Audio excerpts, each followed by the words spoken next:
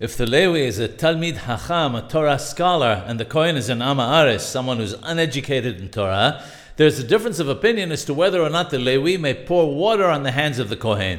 According to the Mishnah Berurah, even in such a case, the Levi should pour water on the hands of the Kohen in order for him to perform the Birkat Kohanim, the priestly blessing. If one of the Kohanim is a Talmid Hacham, however, he's of the opinion that the Levi becomes obligated to pour for all the Kohanim according to all opinions, because of the Talmid Hacham. The opinion of the Ben Ish Hai differs. He quotes the opinion of the authorities who state that a Levi who is a Talmid Hacham may not wash the hands of Kohanim, even in a case where some of them are Torah scholars and some are not. It's especially true if they're all uneducated in Torah.